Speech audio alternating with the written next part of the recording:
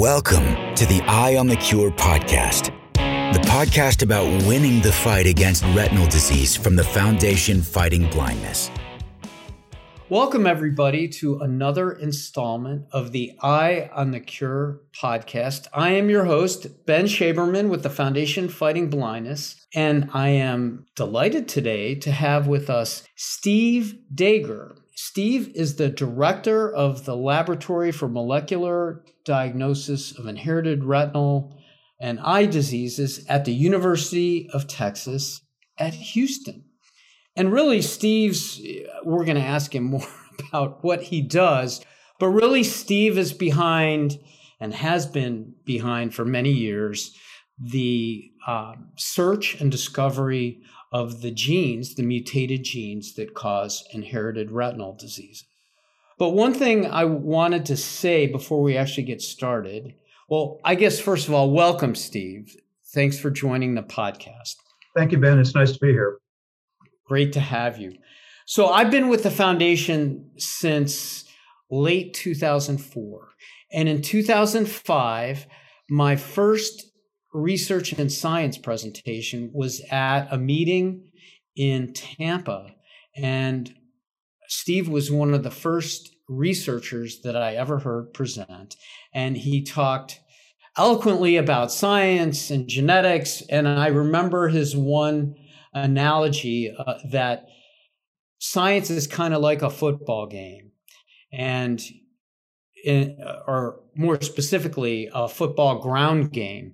You just kind of eke out a few yards with each play, and eventually you cross the finish line. You score the touchdown, and that's the way science goes. It's usually a pretty long and intensive process. And that just made an impression on me. And obviously here we are almost 17 years later, and I still remember that presentation. So Steve, can you've been at this, the gene discovery work for decades now, but can you describe in a relatively succinct way what you've done over all those decades in terms of gene discovery and research? Sure, I'm glad to do that, Ben. Let me start by saying I can't completely reconstruct 2005 in my mind, but I definitely remember meeting you. I actually remember that meeting. And this really gives me the opportunity to say that your contributions to the foundation have been of great value.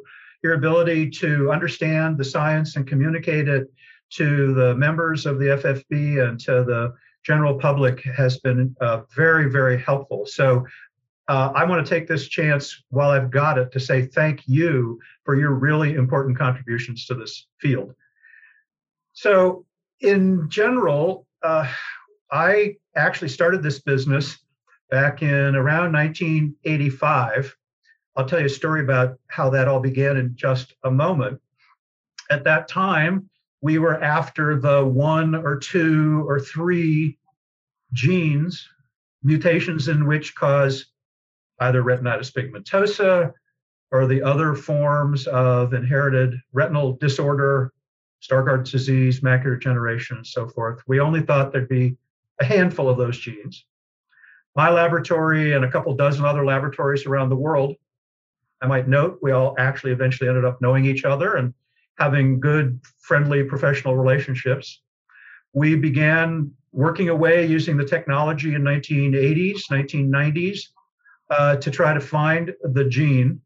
At the simplest level, get a DNA sample, well, actually more practically a blood sample or a saliva sample from somebody who's affected, perhaps get samples from other members of their family so you could do family studies, get really good clinicians to look at their eyes and determine exactly what the clinical issues are, and then do genetic studies in the laboratory, eventually with luck finding the particular gene, the particular mutation or mutations in that specific family. Of course, all of this became much, much better by the year 2000 when the Human Genome Project was done. All sorts of virtually science fiction sounding Sequencing technologies became available, certainly by 2010. So the process speeded up, but still in our lab, and I would say now, not just dozens, but the hundreds of laboratories around the world who are working in this area, it's still done person by person, family by family, find the cause. As you know, Ben, as well as I do, the huge surprise, which I will tell you truthfully, looked kind of daunting, is there's not just one gene or a few genes, there are dozens, actually hundreds of genes, mutations in which can cause inherited eye diseases, inherited retinal diseases. Even if you restrict the conversation to retinitis pigmentosa, specifically, we know of 80 different genes, mutations in which can cause RP. And I always need to add, of course, Ben, for you, I don't need to add this, that in an individual and in their family, we don't expect 80 different causes. We expect one cause in that family. In that family, the goal is always to find the gene and find the mutations or mutation in that gene, depending on the type of inheritance. Right. And to give our listeners some context, the Foundation Fighting Blindness was founded in 1971. We're actually just a week out from our anniversary date of September 16th as we're recording this. And back then in 71, we had a sense that, well, we knew that there was probably a genetic cause, but it took 18 or 19 years just to find that first gene. So that was about 1989, 1990.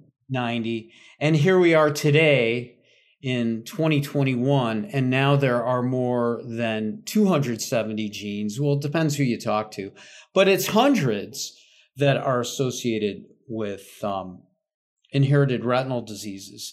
And while I want to get back to your gene discovery work, one of the most valuable resources that came out of your lab for me as somebody who was reporting on the science was or is your RetNet catalog of all the inherited retinal disease genes. So if you Google RetNet, you will find all those genes listed in that catalog, and you can find research papers and discussions of inheritance patterns and all kinds of helpful information. And when I have patients and families that tell me what their gene is, if I don't know it, I go to RetNet. So thank you. Actually, thank you for that plug. You may be interested to know very briefly the history on that. Sometime around 1995, we had written a review article in which we listed the genes which were known at that time. A very good friend of mine who was actually a brilliant computer scientist, not working in this field, said, well, Steve, you've got this published material. Why don't you put that on the internet? And I said, what? He said, why don't you set up a website? And I said, what? and he said, well, let me introduce you to somebody who can write a website for you. And at that time, we dreamed up the name RetNet. And that was the gestation of what still exists as, I think the original list was 50 genes. We're now up to 320 genes in that list. The list keeps growing. But I always think back of my friend, if he hadn't said, oh, there's this thing called the internet, you ought to look at it, RetNet wouldn't exist. That's a great story. That's a great story. So nowadays, when you're looking to find new genes or mutations in genes we already know about, how do you go about doing that? How do you find or identify a gene as being associated with a retinal disease? Well, step one, and the essential step, is a patient, somebody who's affected, is seen by a retinal specialist, and under the best of circumstances, always by a genetic counselor or somebody else, who will collect information about the clinical problem, about other affected family members. At that time, typically a blood sample, or more recently, a saliva sample or a mouth swab is collected from that patient, it would be sent, for example, to our laboratory, but I always have to remind people that there are at least 24 other laboratories around the world who are doing similar testing. Excellent commercial laboratories have come into existence. That sample comes to us. We use standard methods to extract the DNA from that. And then we literally put it on a DNA sequencing machine. I suppose you might say more broadly, a set of machines. And they do DNA sequencing, in our case and in many other cases, of all the 320 known retinal disease causing genes. The sequence data comes to us. Our bioinformatics experts look at it. We use a number of computational tools. Again, this is a process being done all over the world in many, many different laboratories. And as I think you've noted before in other broadcasts, about 60% of the time, we look at one of the known genes, we say, that's it. Why do we say that? Because there's a change in that gene, which almost certainly is likely to be a problem. The word would be pathogenic for that change. More often than not, it's a change seen in other families with inherited retinal disease. We may have other pieces of information relating, such as animal models and so forth. All that information comes together based on the DNA sequence. We say, that's it. Again, about 60% of the time. Another 10 to 15% of the time, there is a hit, if you will. We look at it, we go, we think that's probably it. The evidence is good, but the evidence is not perfect. And if I may use a technical phrase in our field, that's called a variant of unknown significance. We're not quite sure what that is. And if you do the arithmetic, then that tells you about 20% of the time we say, we can't figure it out from the original sequence data. Now, at that point, it's no longer a standard routine diagnostic test. At that point, it becomes a research test. And I won't elaborate on the dozens of research technologies available today, but there are many, many more things that can be done than in the original process of just doing the sequencing of the 320 known genes. And if you'll bear with me, Ben, I think you're being nice to allow me to go into such detail.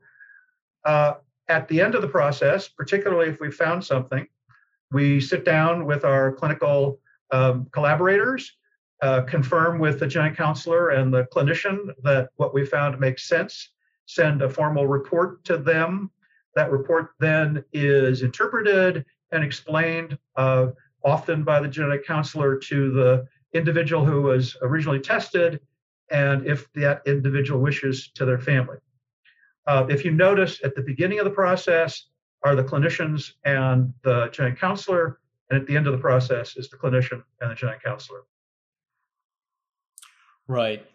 And I will note, a little self-promotion here, is that with a podcast I did recently, I talk about the Foundation's no-cost genetic testing program. That's another one of the labs that you can get.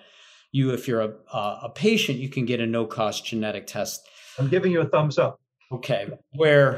Thank you.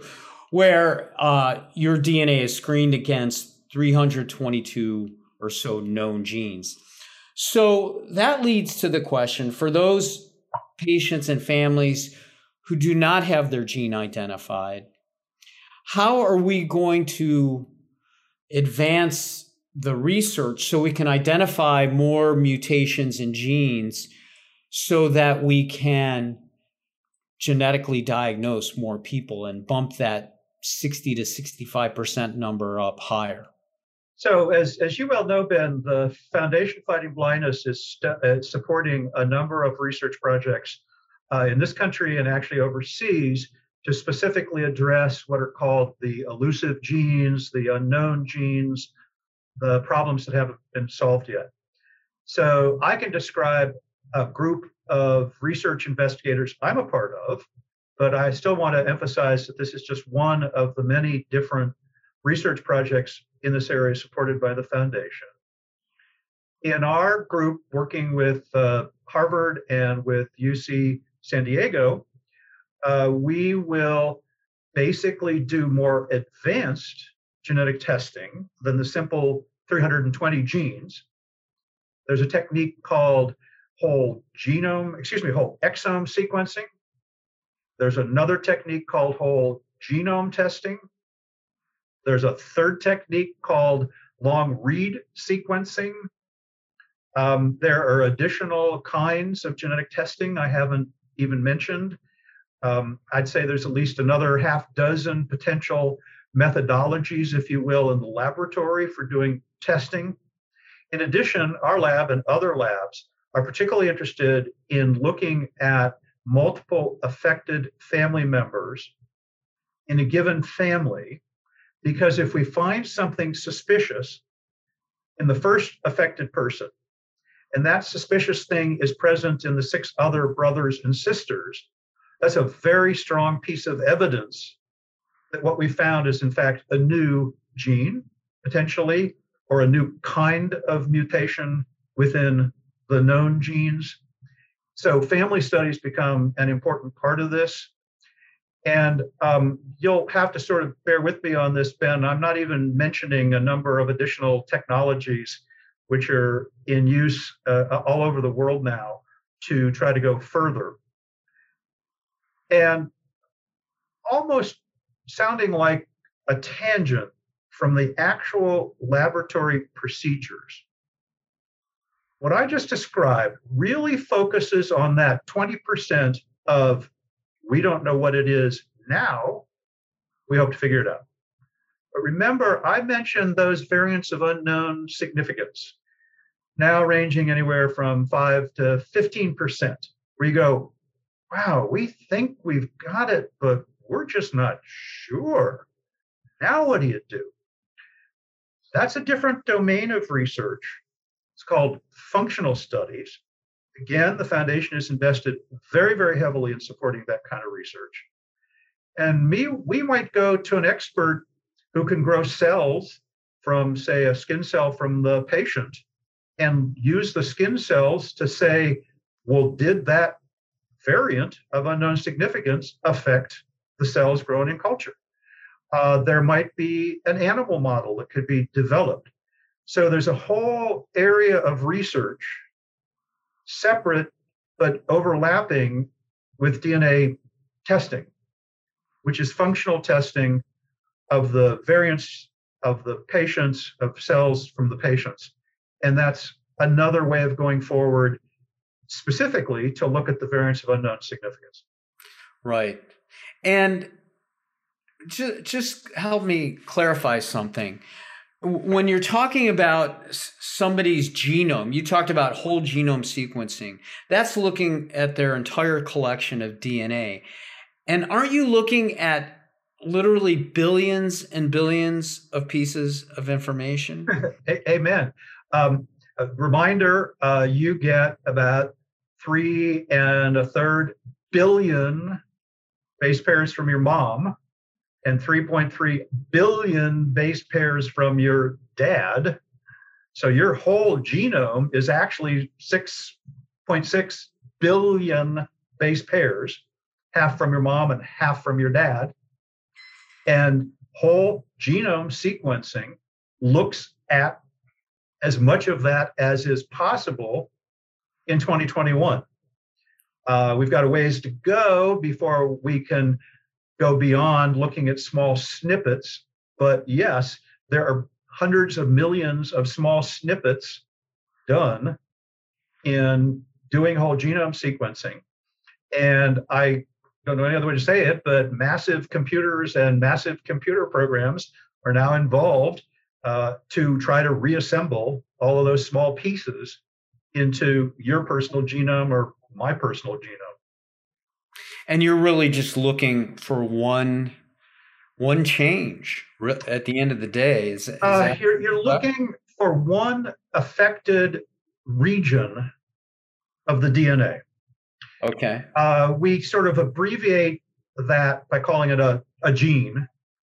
and there's some technical definitions, but the best way to think of a gene is just a very small region of your DNA, Right. representing 0.01%. Within that, you may have one tiny change. You might have two bigger changes. You might have three or four even bigger yet changes. But we still are looking at a very local, specific spot, a gene. That's why, Ben, I make the distinction between finding the gene, which causes the problem in a given person, versus the specific mutations within that gene. Okay. Yeah, thanks for helping to clarify that. So you've been at this for several decades. And I know it's a slog. You know, the science is, as we were talking about earlier, doesn't usually move too quickly. But can you tell us perhaps a moment or two during your career where you had an aha moment or a surprising moment, a discovery, or just something unusual that you weren't expecting? So at the beginning of our discussion, I mentioned my first contacts with the Foundation Fighting Blindness in 1985.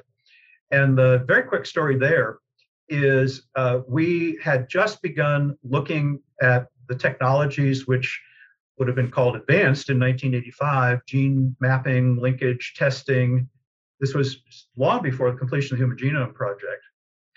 And a graduate student of mine came in and said, there's this disease, retinitis, something like that, piggy bee. And we finally looked it up. It was retinitis pigmentosa.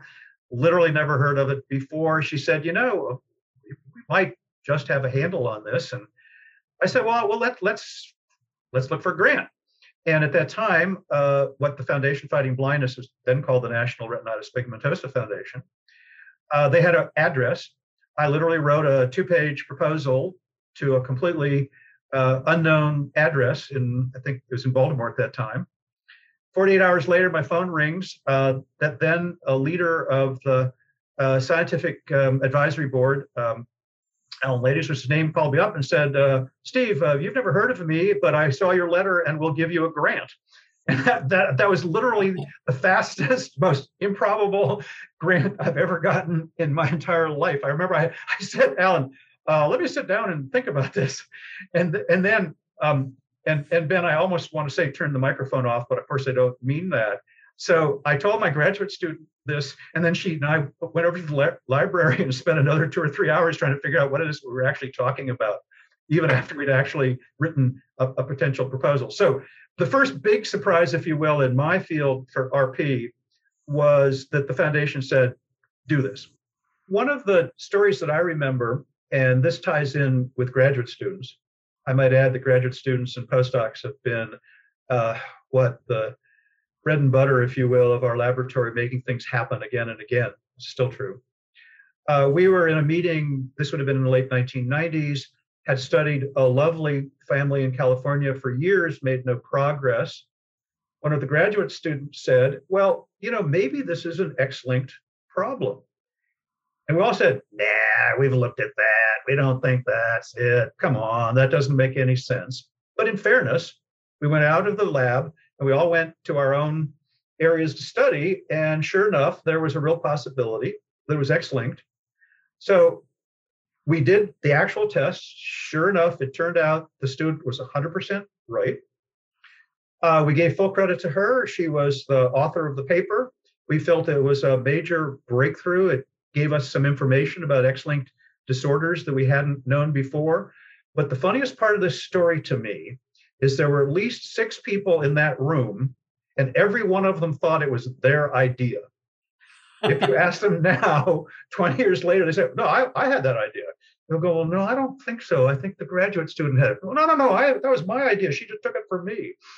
And everybody's real polite about this. Don't misunderstand me. But it tells you about disparate memories of a major event. This is true in all our lives. Right. That would make a good podcast as well. So I'm curious, do you know what happened to the graduate student? She went on and she went to NIH, and she has been very successful in looking at other disorders. The technology that we used for retinitis pigmentosa discovery is applicable to all other human inherited diseases. Right. So that goes in two directions. Number one, that means that students, graduate students, postdocs, young faculty members who are trained in inherited eye diseases can move into inherited kidney diseases or inherited brain diseases. That's wonderful. And we've had students who cross over into other disorders and made major contributions. The subtlety, which is really important, is that works in the other direction too. If you make a profound discovery on kidney diseases, we in the inherited retinal disease field can look at that discovery and go, wait a minute, how does that apply to my field? So it's easy to think of the study of inherited eye diseases, a little small domain that just only talks to each other. That's not true. The entire community of people working on inherited diseases in humans is all talking to each other and sharing ideas.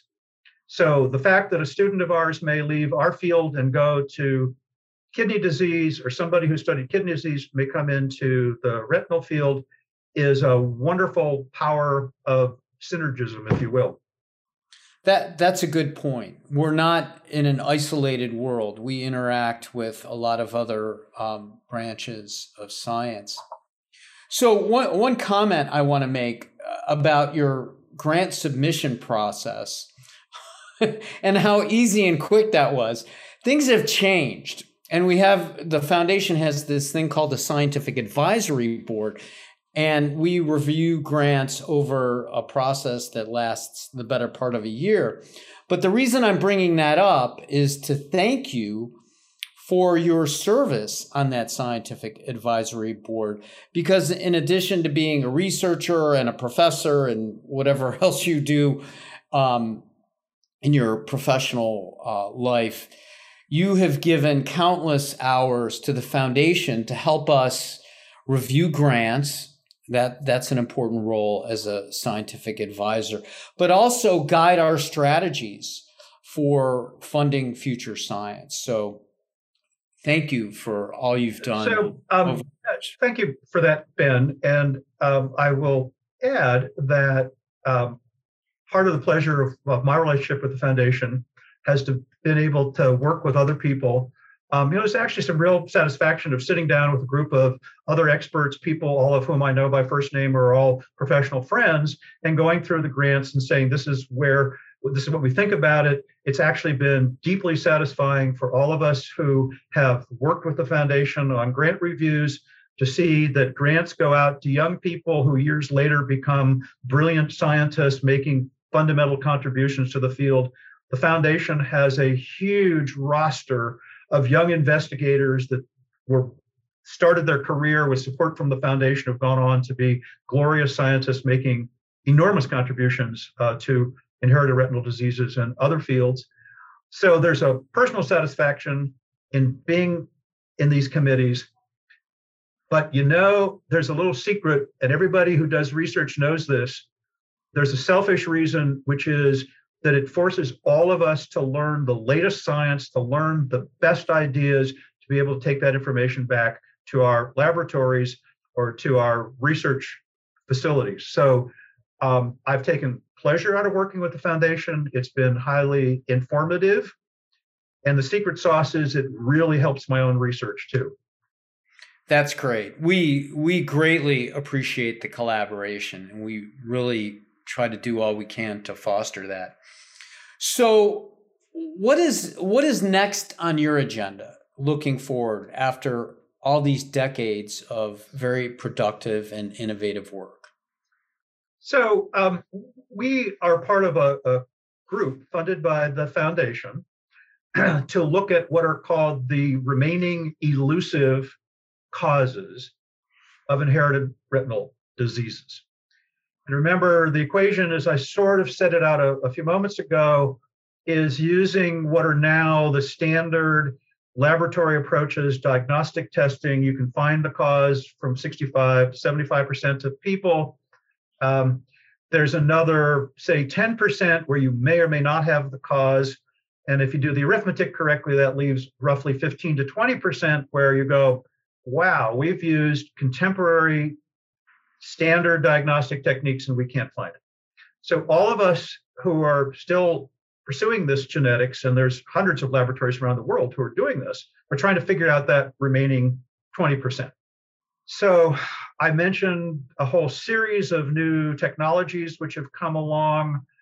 We're just near a technology called telomere to telomere sequencing that hasn't yet gotten off the ground. I hope to see that in the next 5 years. One of the big problems we have is we find what we think may be a problem in one of patient's genes. We need to prove it actually causes a disorder in that patient.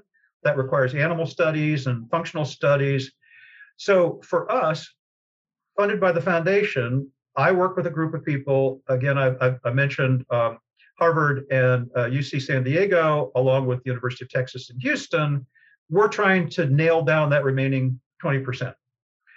We anticipate that some of this will be the kinds of mutations, big changes that we couldn't recognize with the technology we used up to this time. We admit that there will be new genes and new kinds of changes. And I will virtually guarantee you among that 20% will be the kinds of changes that we just hadn't anticipated, completely new biology. I see that working its way out over the next 5 to 10 years.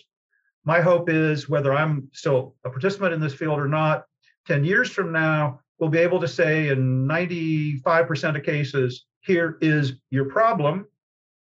And of course, I need to add, the goal of the foundation is to be able to say, and here is the solution to your problem, which of course is the long-term goal of all of us. I'm going to predict that 10 years from now, we'll be able to figure out the cause in 95% of people. And there'll still be 5% of people where we go, wow, we just don't get it. We don't understand it. Human genetics is a lot more complicated than anybody wants to admit. Well, it's great that you're pursuing these elusive genes. That's providing hope to people who still haven't had their gene identified. And I'll just make the comment that an important focus for the foundation also are gene agnostic therapies. So even if somebody's gene is never found, there are therapies that are designed to work regardless of what the gene is. So I think that's an extremely important point to make. I will say, what's a tactful way of saying this? Typically, if you don't know what's broke, it's hard to fix it. But sometimes it's possible to work around it, even if you don't know specifically the problem. Because I've spent my career, and many, many other people supported by the foundation have spent their careers looking for the underlying genetic cause, I still believe in the long run, that's the way forward. But at the same time, the foundation has made, I think, very substantial progress in, what would you call it, sort of broad-based treatments that don't require you to know the specific cause. In the long run, I think we will know the specific cause in at least 95% of people who are affected today. Well, thank you. Thank you for all you've done over all these decades to get us closer to that number. Yes, there's still work to be done. And Steve, this has been a lot of fun. I always enjoy, whether I'm in the audience listening to you present or we're having a conversation like this, it's always a lot of fun and I learn something new. So thank you for sharing this with me and of course our listeners. I want to remind our listeners that if you have questions, you can email them to podcast@fightingblindness.org. Again, that's podcast@fightingblindness.org. Steve, thanks for taking time out of your busy day to have this conversation with me.